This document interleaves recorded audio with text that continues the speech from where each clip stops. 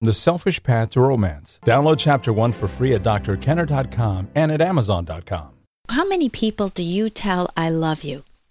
Some people vomit that word. They say it to everyone. I love you, dear. I love you. I love you. I love you. I love you.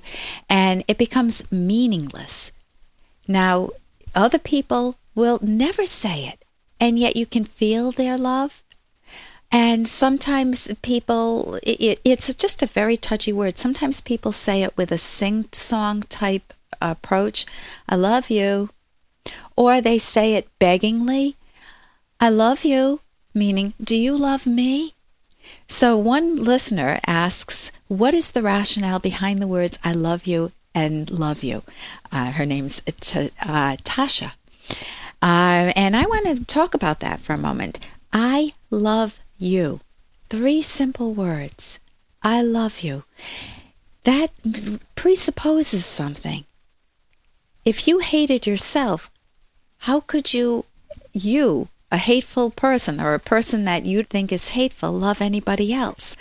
So to say I love you, Ayn Rand, my favorite author, Ayn Rand, she's the author of The Fountainhead and Atlas Shrugged, both at my website, she writes, to say I love you, one must first know how to say the I. You must have self-esteem. She doesn't say you must have self-esteem. I added that. And she said the man or woman, obviously, who does not value himself cannot value anything or anyone. And that's from her book, The Virtue of Selfishness. And that's a real eye-opener. Can you imagine the virtue of selfishness, self-valuing? You never step on anyone else because you wouldn't respect yourself if you did that. And you don't allow other people to step on you too. So in love, thinking about love, my co-author, Dr. Ed Lau, talks about 2 people in a marriage or in a partnership as egoism à 2, the French words, egoism for 2. That means there are 2 solid individuals. No one is becoming a doormat for the others. You know, in the 1950s, the woman was usually the doormat for the husband, or that's the stereotype. And then in the 1980s, the women's lib movement, or 1970s, we're trying to reverse the tables and make men the doormats for women, and both are wrong, obviously. So you want to be able to think of the people in your life who you love.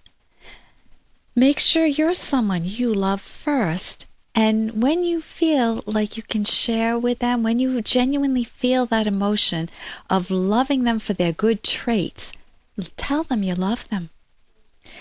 Because you want, that's the exchange that you're giving. You don't want to say, I love you because you're pitiful, or I love you because I love you because it seems like you need me to love you.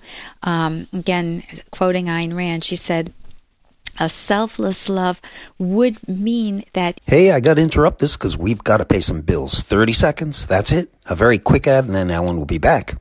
Romance. Ugh. I wish guys knew more about what we want from a relationship. Boy, I wish I knew more about what I want.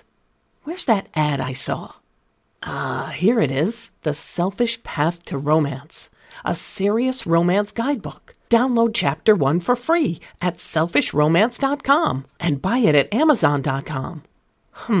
The Selfish Path to Romance. That is interesting. A selfless love would mean that you derive no personal pleasure or happiness from the company and existence of the person you love, and that you're motivated only by self-sacrificial pity for that person's need of you. So you think of many marriages where people cling to each other after decades, or one really can't stand the other person and the other, but they stay in the marriage for the kid's sake or for whatever the heck reason they tell themselves. But I would never want to be loved that way. I would never want a selfless love. It is not love. So you want to take a closer look at your relationships and make sure that you're not you're not selling yourself short, and also that you have the courage to express your love openly to the people who matter in your life. I'm Dr. Ellen Kenner. You're listening to The Rational Basis of Happiness, and here is an email from John. This is a 6-year-old boy telling fibs, and think of your own childhood when you told maybe a fib or two to your parents. Dear Dr. Kenner, my 6-year-old boy has been telling fibs for about 6 months now. His imagination produces unbelievable fabrications. This behavior has extended towards his mom. We're separated for 3 years, me and his grandparents. Is this some sort of age normal? I mean, I guess he's saying, is it normal for this age? What can two concerned parents do to work through this phase? This is wonderful when you say two concerned parents, because it sounds like you're not at war with your wife, and you have a 6-year-old kid who's been through the process of divorce, and he's lying. There's no way around it. You're saying he's producing unbelievable fabrications, and I wish you had given me an example of one or two of these. But let's say that he's telling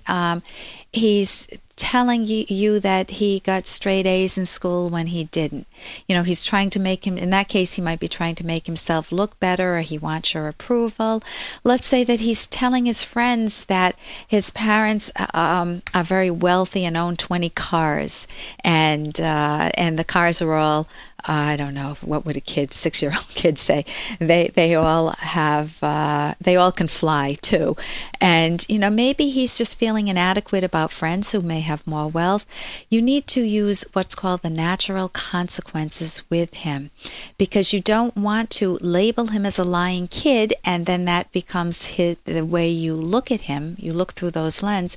You want to find ways to help him break out of the mold of a lying kid. So first, you want to, anytime he tells the truth, with a light touch, you want to say, that was nice. You said this, and it was exactly what you said. He's got to see why lying is wrong firsthand. I would get the book, How to Talk So Kids Will Listen, and Listen So Kids Will Talk. I think chapter 6 deals with this issue of breaking kids out of a bad role. And the chapter, Instead of Punishment, will help you see how you don't become a wimp with this, but you don't do what most parents do when they steal from your purse. You're never gonna, they're screaming and yelling, and then the kid wants to steal even more, and you worsen the problem. So you want to help him distinguish between the truth and falsehood and creativity. If they're imaginative stories he's telling, try to help him develop a creative side, but to never lie to you, to never fake reality. And here's a little more from Dr. Kenner. Let me read some. Oh, no. I never let anybody read my stories. Why not? Well, what if they didn't like them? What if they told me I was no good? I don't know if I could take that kind of a rejection. That's obviously Back to the Future with George McFly. And, most of us have had that experience of we produce something, whether we write a paper for school or we learn a dance routine, and you're just afraid to go out in public because you're afraid of not people who are going to cheer you on, unless you think they're doing it and they're phony, but you're afraid of rejection. You're afraid of scowls. You're afraid of people rolling their eyes or telling you a thing or two. And you don't ever want to be afraid of reality. You don't want to be afraid of people. You don't want to set yourself against people. You know that well-worn statement that you want to be able to dance as if nobody's watching?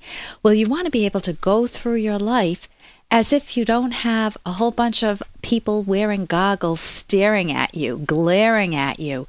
You want to get to the point where you've got psychological independence, where their evaluation of you is important only if it's reality-based. Meaning if someone says something that's true, you use a lot of slang, and I find that off-putting, and you don't like that you use a lot of slang, you drop a lot of F-bombs or whatever, then you can clean that up, and that they've actually given you a gift. If they say something that's untrue of you, then you can either correct them or just ignore it. You want to have an approach towards people where you're not afraid of them. For more Dr. Kenner podcast, go to drkenner.com and please listen to this ad. Here's an excerpt from The Selfish Path to Romance, the Serious Romance Guidebook by clinical psychologist Dr. Ellen Kenner and co-author Dr. Edwin Locke, who's world famous for his theories in goal setting.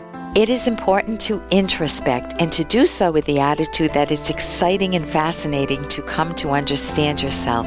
What is the worst thing you can discover? That you have mistaken ideas or poor thinking methods, and these can be corrected. Many individuals don't know how to introspect effectively and efficiently, but at least they make honest attempts to understand their emotions, and they make some headway. Even keeping a journal when one experiences unsettling emotions or talking things through with a trusted friend, or if needed, a therapist, helps with self-understanding.